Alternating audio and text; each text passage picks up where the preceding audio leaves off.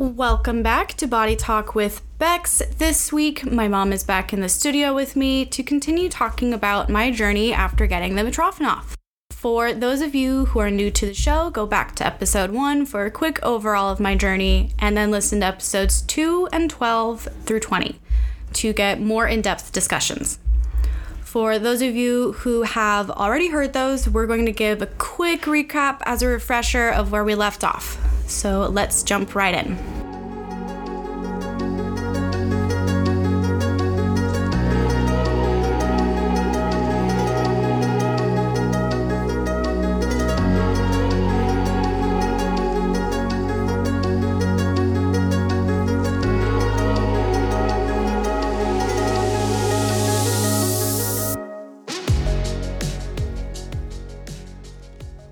Okay.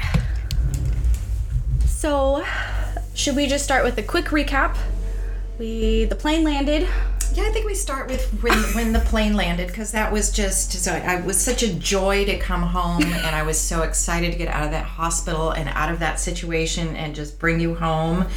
And that feeling of relief and happiness just absolutely dissipated while we were still on the plane. So we'll start there. Emotional whiplash going on there. It was. It's a big, hour-and-a-half flight of joy. We landed, and you turn your phone back on, and your little voice messages are all loading, and there was one from the pediatrician. So, I popped the phone on, and she, in her perky little voice said that, she had been unable to find us a urologist in town, and apparently didn't look anywhere else. That everyone she had checked with said you were too complicated, and then also that she was leaving on vacation for, I think it was 2 weeks, and she had lined up an office visit 3 days later, or maybe even 4 days later, I can't remember, with the on-call pediatrician who we had never met. And there you go. So that was where we landed, and then it was, get in the car and come home. Yay! You're home with no help. No help whatsoever. And that being said, visiting nurses had already delivered medication here, and they were here within hours of you being here. They were here and, showed me how to do the medication, because they had not showed me that in the hospital. So we had lots to learn. Yeah. So, and they were wonderful. They were absolutely wonderful. So...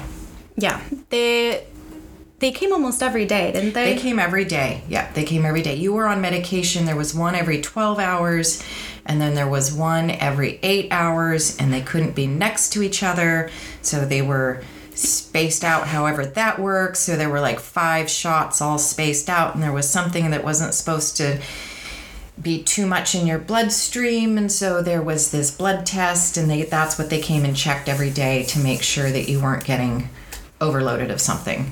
Yeah. It's all a blur. It's absolute blur. There was no sleep. Except for the part where it's just terrifying trying to plunge that medicine into the system but not go too fast. Yes. They didn't want me to it wasn't just let's just give her a shot. There's the little saline, which is just a nice little plunge. You fix your... I had your medication completely separated in the refrigerator, so I didn't give you the 12-hour one accidentally on the 8-hour schedule. Anyway, yeah, I was supposed to plunge it over 20 minutes. So it's this tiny little syringe, and you just have to, it's okay, so it's not like a quick plunge every 5 minutes. I was really trying to do it right. I was trying so hard to do it right. and just to sit there and chat with you for 20 minutes 5 times a day while we're just laying there waiting for me not to have some sort of thumb spasm and kill you with a solid blow of whatever that would have done to you. I didn't even ask what would have happened if I had had a thumb spasm. I just did it right. Didn't even want to know. I didn't want to know. We're not going to talk about it. It's not going to happen. Nope. I'm just going to sit here and agonize over it. So, yeah. Great. Yeah. And then also that means, just because we were home, I couldn't go back to work. Right. We're plunging medicine into you constantly. Right. And you were just this little waif in the bed that didn't do had anything. Zero energy and zero life. Yeah. I remember lots of blankets out in the back lawn with a book. Yes. Yeah. That was my fun for the summer. That was a big adventure. Yeah, that was the big adventure, would have been to go to the backyard, because a lot of time was just spent in here, in your bedroom, in bed, or on the couch in the living room. Yeah. There wasn't a lot of anything else. Nothing really energetic until, the medication, that probably only lasted like a few weeks. I think that was 2 weeks. Yeah, it was about. And then, of course, the VNA came to take out the PICC line. Yes, they were very patient with you with that, too, because that was an ordeal. Yeah, I don't remember that. That's pretty blocked from my mind. Yeah, pulling that tube out was, as much, I don't want to say as much fun as putting it in, but it was, it's right where you can see it, it's right there next to your heart. And so it was hard to get you to look away and not agonize over it. They were very patient. They were very sweet. And then they were gone. Then we were by ourselves. Then we were by ourselves, truly by ourselves. So it was interesting. Or scary. And scary. Yeah, it was. Yeah. Yeah. And then, of course, on top of that, we're cathing. Yes. And measuring everything. Yes, we're still measuring everything. So we had a little chart in there, and you would pee in the hat, and we would measure that, and then you would cath, and we would measure that. And the idea was to see what the residual was, what you weren't able to naturally express. So there was lots of charts and lots of measuring cups in the bathroom and trying to keep everything sterile. And you really could not go to work. No, it was pretty funny. It just wasn't what I had expected. It wasn't what either of us had expected. Yeah. You were going to have surgery. You were going to go back to school in September. Everything was going to be hunky-dory fine. And that's definitely not what happened. That's definitely not what happened. So, yeah. Okay. And we did wind up seeing all of the pediatricians at that office. Yes, I think there were 4 total pediatricians at that office. And, the first time, I don't know how it is post-pandemic, but you go into a typical pediatrician's office, and they've got the one side of the waiting room for sick kids and the one side of the room for the healthy kids. Like there's this invisible wall that's not going to have the germs going back and forth. So, literally that 3 day after us coming back with that is I didn't want to take you in their office. You were just I just can't even tell you how pale and just frail you looked. Oh, and my immune system is already so compromised. Putting me in a room with a bunch of other sick kids probably wasn't the smartest idea. Yeah, so I went into the front desk and said, come and get us, we're in the car. And then we went in that way. And that first visit was the on-call pediatrician, and he was very, very nice, but it was what's a Mitrofanoff, and let me see what it looks like. And it was more about him just checking everything out and, isn't this cool? And then we got to leave. And I wasn't quite sure really what the point of that was, since he was the on-call pediatrician. We're probably never going to see him again. Why did I even need to go in the first place? Right. So that was kind of odd. And then, unfortunately, you started getting sick. And pretty quickly there. Pretty quickly. We started cycling for 6 months. You cycled, I'm going to say urinary tract infections, but they went straight to your kidney. So it was really kidney infections. Yeah. And you started cycling, so you would be healthy for 1 week, and then you would start feeling like crap, and we would get drugs, and then you would feel like crap the following week because your little system would be all messed up from the medication, and then you'd have a good week. And then we'd start again. Then we'd be not feeling good, and we'd start the medication, and then you have another week where it's like, I don't have a kidney infection, but my bowels are totally messed up, and stomach aches, and just everything that comes along with nasty antibiotics. And then you'd have a good week. And then take again. And then sick again. And it was absolutely just a cycle. So it's like, every I'm calling the pediatrician's office, and it's like, okay, we're at 101, we're at 102, but because they're not accustomed to dealing with this sort of situation, it was, you need to pee in the cup, and we need to do the sample and see what it grows. And it's like, okay, well, by that time she's dead. okay? Because we're already up there. We're already past the point. Yeah, and it was literally within hours that you would be up to 104. So, and I could see it coming. I could see it coming before you even got a fever. You had this look about you, and it'd be like, oh, she's going down. And so I could call then, but it was just, we had to figure a way to get around them. And I remember one time, it was the second time that you saw this particular pediatrician from this office on call, and we met her in the emergency room because, again, they weren't going to give you any drugs without seeing you. So we're in the emergency room, and she meets us there. And again, this is the second time you saw her, and you're laying in the bed looking like your little pale wan self. And she stops on her way out the door and says, "What's a Mitrofanoff?"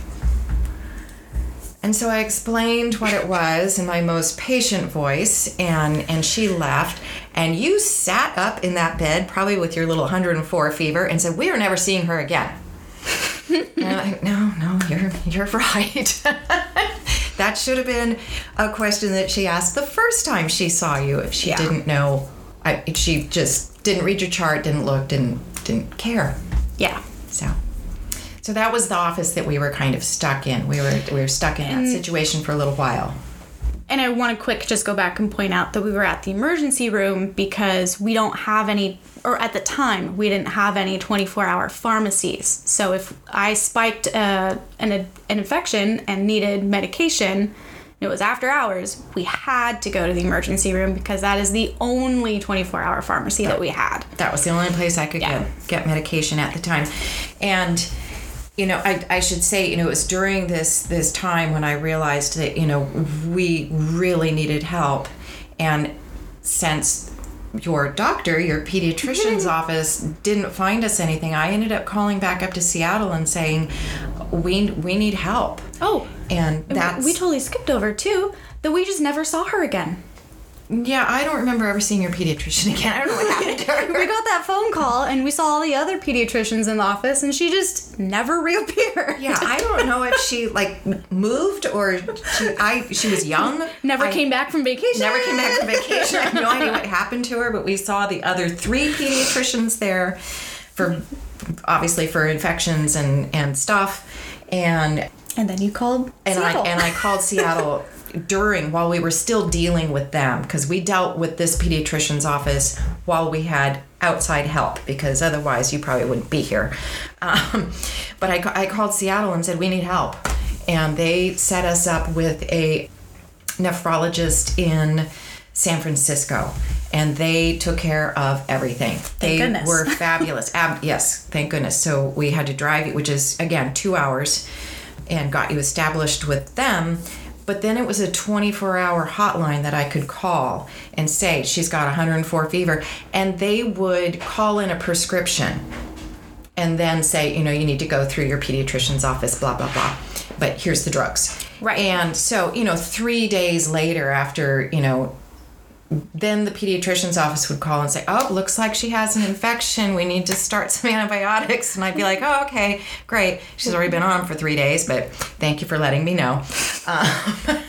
Yeah. They were just so, it was comical because I had it handled. Right. It wasn't comical when I didn't have it handled. But as soon as we got set up with the San Francisco, then the real doctors in San Francisco, it was much better. Yeah. It was much better. And we also had a local pharmacist who actually just lives right around the corner. And once I let her know what was happening with you, I had her home phone number. And so all of a sudden I did have a 24-hour And she came in handy. She really did. On Thanksgiving, you tanked. Well, I tanked on every holiday. You did. Yeah. Halloween, yes. You missed that big Halloween party. You were so excited. And I looked at the calendar and went, Halloween, she's going to be tanking. I don't know how to tell her. I bought you this stupid costume. I knew it was a waste of money. I knew you weren't going to wear it. And you were so excited. And you were on the couch on Halloween. Yes. Yeah. But on Thanksgiving, I had to call Chris at home and say, they've faxed, or however they did it back then. Yeah. A prescription to your pharmacy. It's there waiting for you. And she literally said, my hands are in the turkey right now. give me an hour, I'll get down there. And she delivered it to the house. So, and those were the little extras that we had that absolutely saved us during this time. Yeah. Well, just knowing people and having them really go above and beyond, Yeah. Yeah. Be human. Yeah. Yeah. Yeah. And, your Aunt Jean worked for a cardiologist's office, too. So every time you did have to pee in the cup, and we did it, we CC'd her... office. Yeah, the cardiologist. We CC'd this random adult cardiologist on all of your lab tests so that I could see them, so that we had them. And just so we knew what was going on. Yeah. Because otherwise... You were just kind of out of the loop. We were out of the loop. Yeah. Yeah, and I didn't have the confidence that anybody was communicating anything with Dr. Mitchell's office in Seattle. Right. So I wanted to have everything so that when we did go in front of him, I could say, hey, this is what we had, and these were the bugs, and this is what's going on. And his face would just be like, what the Where the heck do you people live? Because California sounds like, we should have medical care here, but...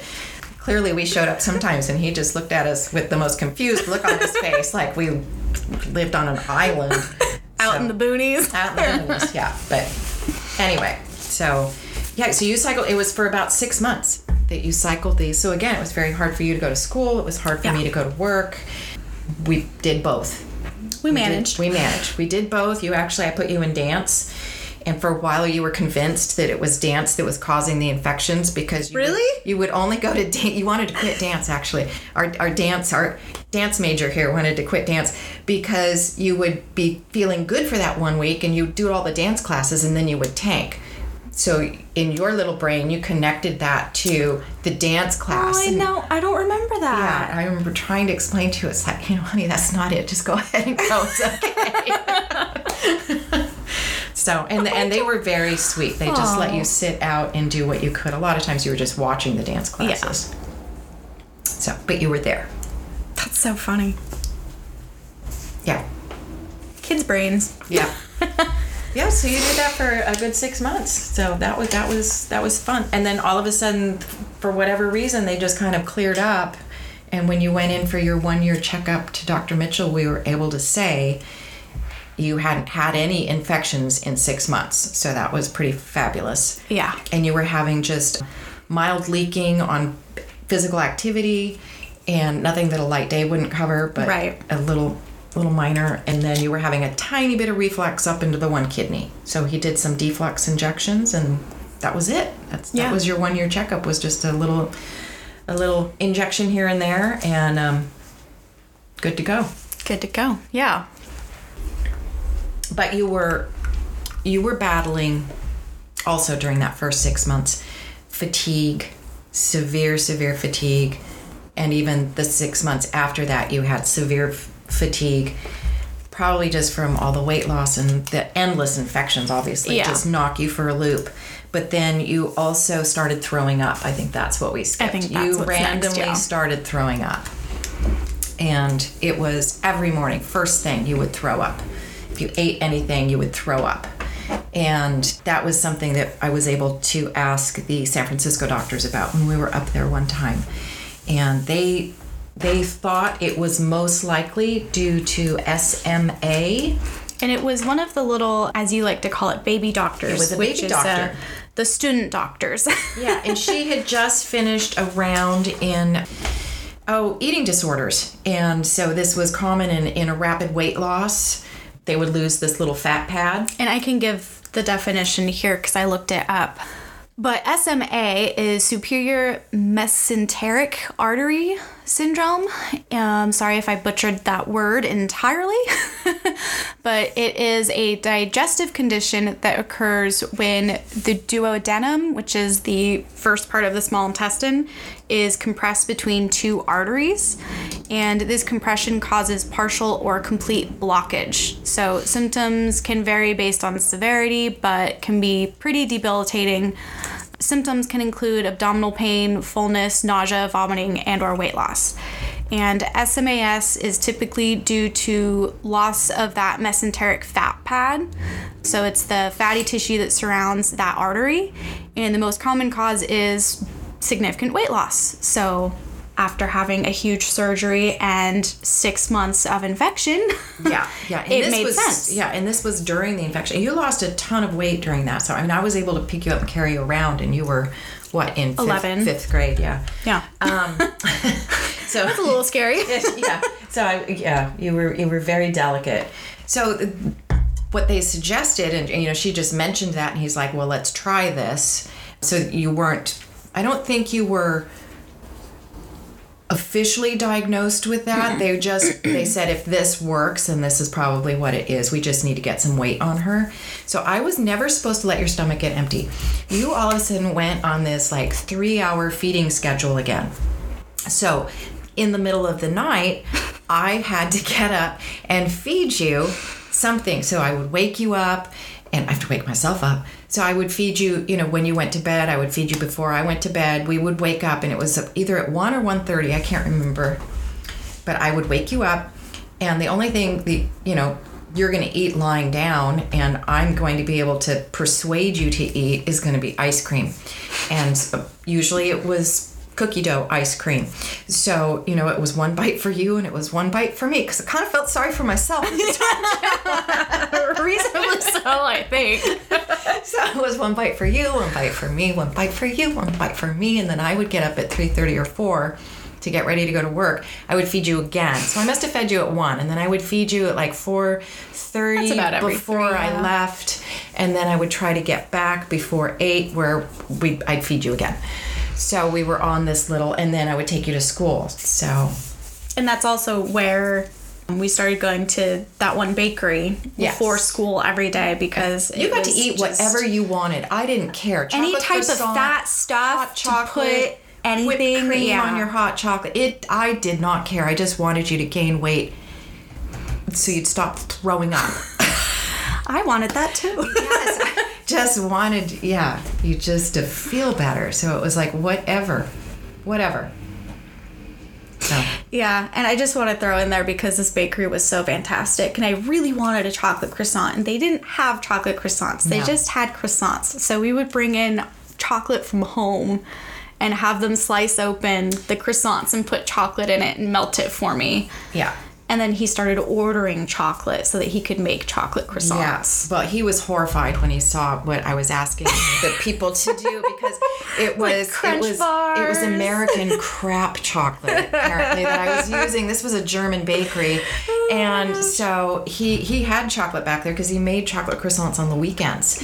He just didn't sell enough of them during the week, because apparently children aren't normally coming in during the week at 7:30 in the morning before school every day. So I would ask their front desk. I would ask their reception customer service person. There you go, the little person there, to slit the croissant open, and then we would unwrap just like a little tiny Hershey's bar, and we would stick that in there and have them melt it in the microwave. And he came out one time, he was just horrified. So he started slitting them open and putting the nice yummy chocolate in there for you. And he did that every single time we went in there. Sweet man. He was very sweet man. Very sweet man. Yes. Again, just finding those local people who just... Yes. Yeah. Very kind. Yes. Yeah. So I guess that leads us to where all the skin problems come into this. That was, I believe, a full year after. All of a sudden, so I mean, you had that D-Flex injection and you were good to go, and you were in school. We were still dealing with a lot of fatigue at school. Yeah. So you were really kind of only going half days and everything else. But we have a lot of poison oak in California, and that spring, so this is like a year and a half after your big surgery, but your immune system is totally down still. I mean, you're still really shot. Really. And you got poison oak. And then... I blew up like a balloon. You blew up like a balloon.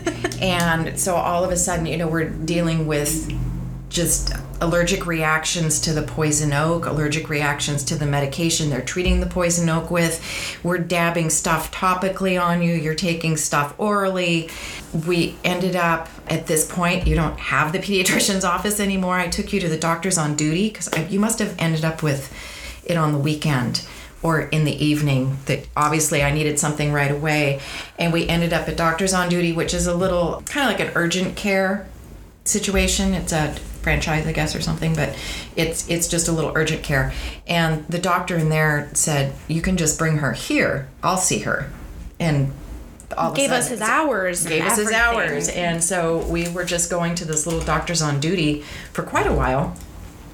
And it was a year and a half of skin issues. And at one point it got so bad they were thinking it was staph. They were thinking it might be MRSA. You were just head to toe. You'd get better. You'd get poison oak. We would start all over again. I swear I wanted to burn all the poison oak in California. I was so frustrated because we would just get a handle on it and you would end up with poison oak again. And then we'd just be in this huge cycle. And literally it went on for a year and a half. And at one point when they were trying to, get a handle on the staph situation, I had to spray you down with that orange stuff. What's that orange stuff called? The iodine something. It's Providone iodine. So that's the stuff when you're at the doctor's office and they're going to stick you with a needle or anything. It's that like orange stuff that they put on you to clean the area first. Well, we had it in a spray bottle. Yes. And you would stand in the shower in all your glory there with your arms out, and I would pretend we were doing a spray tan because this is horrible. This is, you're, I think, 6th or 7th grade. This is like such a hard time with just how you feel about yourself anyway, and here you just are feeling like a leper. And so I pretend it was a spray tan, and we would just orange coat the entire shower and turn around and do the other side, and then you had to stand there, and it was cold. Yeah. It was cold, and you had to stand there. It's not like I was going to heat it. I don't even know if you can, but you'd have to stand there for like a minute or 2 minutes, or I don't know. It seemed something it always seemed like a long time. And then we would spray you down and the shower down. Everything down, get rid of all the orange. And we had to do that twice a day, I think. We had to do that twice a day for a while. And it's one of those things where, you have to eyes closed when you're spraying the face. Mm-hmm. And I was trying to make you laugh, so that wasn't, helpful necessarily. I was just trying to make you not feel horrible. Yeah. So that was fun. That was fun. A real bonding experience. Yeah. So that went on for a year and a half. But other than that, the bladder infections weren't so bad. We tried I was actively really trying to find you a doctor. I was looking at not just pediatricians at this point. I'm looking at adult doctors. I'm looking at anybody who might want to be excited about you. We had a pediatrician house call doctor for a while. I want to say we only had him for like a month when you were we were just still dealing with infections at that point. I was asking everybody for referrals. Yeah. And unfortunately, a lot of good doctors, they're full. They can't take on anybody else. So I was getting a lot of that. That was mostly the GPs, the adult doctors. Do you want to go back to the home visit guy? Oh, I really liked him. I wanted him to do well. He was very sweet. I remember that. He was very sweet, and your aunt and I always really wanted him to do well. And unfortunately, we both worked in doctors' offices and in labs, and so kind of knew basic sanitary things that should be being done, and he wasn't doing it. That. He would set up his little lab in the bathroom, and I would watch him test the urine, and it just... I really wanted to like him. I wanted him to do well. So we had him for about a month. And then, thank God, we found, your current doctor who's not ever allowed to retire. Yeah, I don't think she knows that. I think I need to tell her she's not allowed to retire. Yeah. And your Aunt Jean and I went in to, quote unquote, interview her, but really... we'd been turned down so many times that we felt like she was interviewing us, and she was telling us all about herself and looking at your case and what she might want to try for your skin stuff, and at the end of the appointment she's like, would it Can I be your doctor? Yeah, can I be your doctor? Would it be all right if I was her doctor? And Jean and I were just floored because yes. Yes, A, you have an idea of what to do about this whole skin thing, and B, I can't. You're not running the other direction. You're not running the other direction, exactly, and you seem like really intelligent and tracking, which was just a whole new thing. So, and she's still your doctor, and she's been absolutely a godsend, and she's not allowed to retire. No, she's brilliant. Yeah, she is brilliant. Yeah. Stepped up on many occasions. Many occasions, out of state. I mean, she's taken care of you when you've been away at college and all the way across the country, and she's a phone call or a Zoom away. Absolutely amazing. Yeah. So I think that brings us around to just talking about schools and kind of how we handled that, because again, I was in 6th grade, 7th grade, all these things, and how do you do school at the same time, when you're not there? Yeah. When you're not there. Yeah. Exactly. It really depends on the school. You were, for the most part, once you hit antibiotics, you were able to go back to school, you tank, and then 2 days of antibiotics, I could put you back in school, but then we'd have the intestinal distress, so you're going to miss a couple more days, and then you feel good for a week, and you're there, hey, and then we do it again. So, and you had, like I said, you were throwing up, and you were so fatigued. So that first year, which was I think 6th grade, you were really only there half time. But in 6th grade, at least here, you had one teacher. Yeah. Well, the school I had was very small. Very small, and just was willing to work with us. Yes. On what I could handle. Yeah. They were excited when you came in. They didn't care if you were late. They were just excited that you were there. Sent homework home with me so I could do things at home. I mean, they were really great. Yeah. Yeah. And there was, they sent things home, which made all the difference, because there were, even if she's not feeling good, I'm going to take her home, they would send everything. We could get it back within a couple days, either with or without you. Yeah. So they were very, very accommodating, and I think you stayed up completely on your studies that year, even though you were only there 50% of the time. You were caught up to date. Yeah. Graduated. Yeah. With my class and everything. Yeah. It was the next year that we had trouble. It was the next year. It was 7th grade, and here, some middle schools go 6, 7, 8, some go 7, 8, 9. There's different situations, but this one was a 7, 8, 9, and all of a sudden you're going to have 6, 7 teachers. It's the different period and moving to different things, and your brother had been there for 7th and 8th grade, and he was going to go on to high school. I was putting him in a different school, and you were going to start there. And when I was talking to him and you, I was talking to him about you. Yeah. And this is what I'm thinking about doing. And he said, I have to stay. I have to do 9th grade there. Those kids are going to eat her alive. And it was like, oh, well, I hadn't even thought about that aspect of it.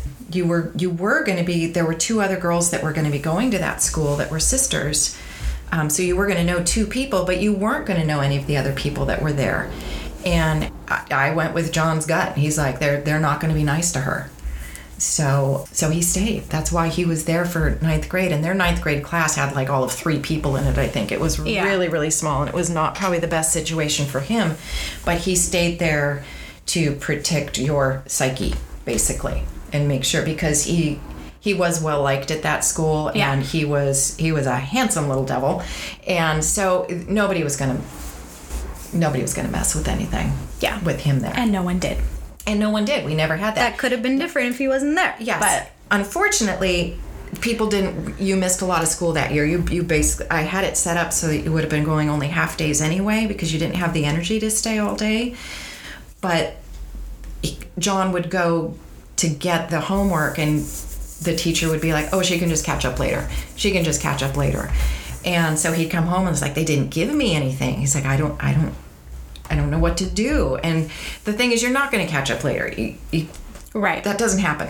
We have to stay up at the time. Well, yeah, and if you're gone for X amount of time, multiple times, there's only so much you can get caught up on. Yeah. So at the end of that 7th grade, and again, sending John off to real high school again, because he doesn't have that option either, I started looking into homeschooling because you were A, now a little bit behind, and B, I certainly wasn't going to leave you there for another year because we were looking at kind of the same situation with the skin stuff going on. And especially without him there. And without him there. So we looked at homeschooling. And you had friends that were homeschooling, I should say that. So, I mean, I was looking at all different schools. But you had some friends from your old school that were homeschooling that lived very, very close. And it was like we can share tutors for the stuff that we can't do. We shared math tutor. We shared science tutor. We shared language. We all kinds of things. And I just want to point out that I am still trying to work full-time. Through all of this. Through all of this. I'm working supposedly full-time. And, you know, your brother came to me and said, well, if she's homeschooling, why can't I? And, you know, I always felt like you were taking all of my attention and all of my time, and we had just this forced relationship between the two of us. And I always was trying to take John on his own things and make sure that he felt special and that we had own time. And it was like, can't say no to this. I can't say no to this. So that's why you both ended up homeschooling. So, and no, I'm not a math whiz or a science whiz or anything else. I know, God bless your grandfather, was a university science professor. Yeah. So he took care of the science, and he took care of all of that, and we had math tutors and yeah. And then I just put you in the community college as well. Same with John, yeah. Yeah. So we got by. You both are college graduates, and so there you go. Yeah. It worked for us, but it was very daunting, and I had a lot of people question my decision on doing that because I was working full time and already had the medical distractions, and now all of a sudden I'm going to have two. Well, what were you going to do? Middle-aged high school put me in a middle-aged, school that I'm not school. going to attend and have me fall behind? Oh, it was the only solution. I mean, well, it was the only and the right solution. I'm just saying there was lots of other input and opinions out there floating in the universe that I was fielding at the same time. But you have to, I mean, it's like seeing a doctor. It's like you have to do what's right for your child. Yeah. All of them, not just the sickly one. All of them. You got to make sure the siblings are not feeling left out there. And exactly. Yeah. Yeah. Yeah. He was in gymnastics, and we did all the gymnastics tournaments, and I volunteered with all of that kind of stuff too. And I'm becoming aware why I'm so tired now. But yeah. Yeah, I don't know when you slept. I don't know when I slept either. I slept in little bits. Yeah. Little bits. I still sleep in little bits. Yeah. Yeah. Unfortunately. Because everything was on, especially with you, with the medication, it was on a schedule. The eating was on a schedule, and then you were just sick and feeling like crap. And, you know, you could literally, your bed was on the other side of the wall from my bed, and you could fingernail tap that wall, and I would have been in here. Yeah. So, I mean, I was just programmed to just be up and awake and ready to go. Ready to roll. What do you need? Crisis are you having now? Yeah. So, yeah. So that was a fun 2 years. Yeah. But I mean, really, other than the skin stuff, you were relatively healthy for all of that time. So, and then once we found Dr. Lorenzen, you know, the skin stuff cleared up. I still don't know quite what she did, but the skin stuff cleared up. And really, other than just a tiny bit of deflux injections when we went and saw Dr. Mitchell, you were pretty good to go. Yeah. So, and I also want to say, it's like a lot of the people that you interview there, they had to pack their catheters to school, and they either had to use the nurse's bathroom or whatever. You never had to do that. Right. So we only cathed when you got home from school. So you would, because you were peeing naturally. Yeah, I was going to say, cathing wasn't the way that I went to the bathroom. It was just to get out the residual. The residual, yeah. So it was, to get the residual out, we would do it just at the end of the day for a while. And then that went to just once a week. So we probably went to every other day, and then it was probably a taper down. But then it was a once a week situation, just to, and then sometimes you didn't even do it once a week. But yeah, so you didn't have to pack catheters, and you were just using regular bathrooms there. But, and you know, you had a little bit of leaking here and there, and that's when we do an injection. Yeah. So.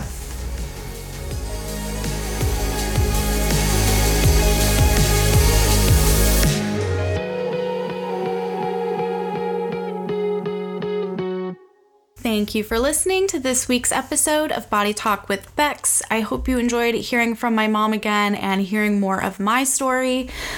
Please leave me a review and hit the subscribe button wherever you're listening to this podcast at.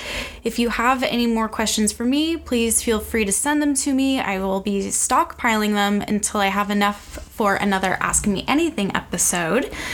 If you want to further support this podcast, please join me on Patreon. I will be announcing some details soon about some of the new tier features. Lastly, if you would like to share your story or know someone who would, I can be contacted through my website, www.bodytalkwithbex.com, or on social media. Thank you so much for listening.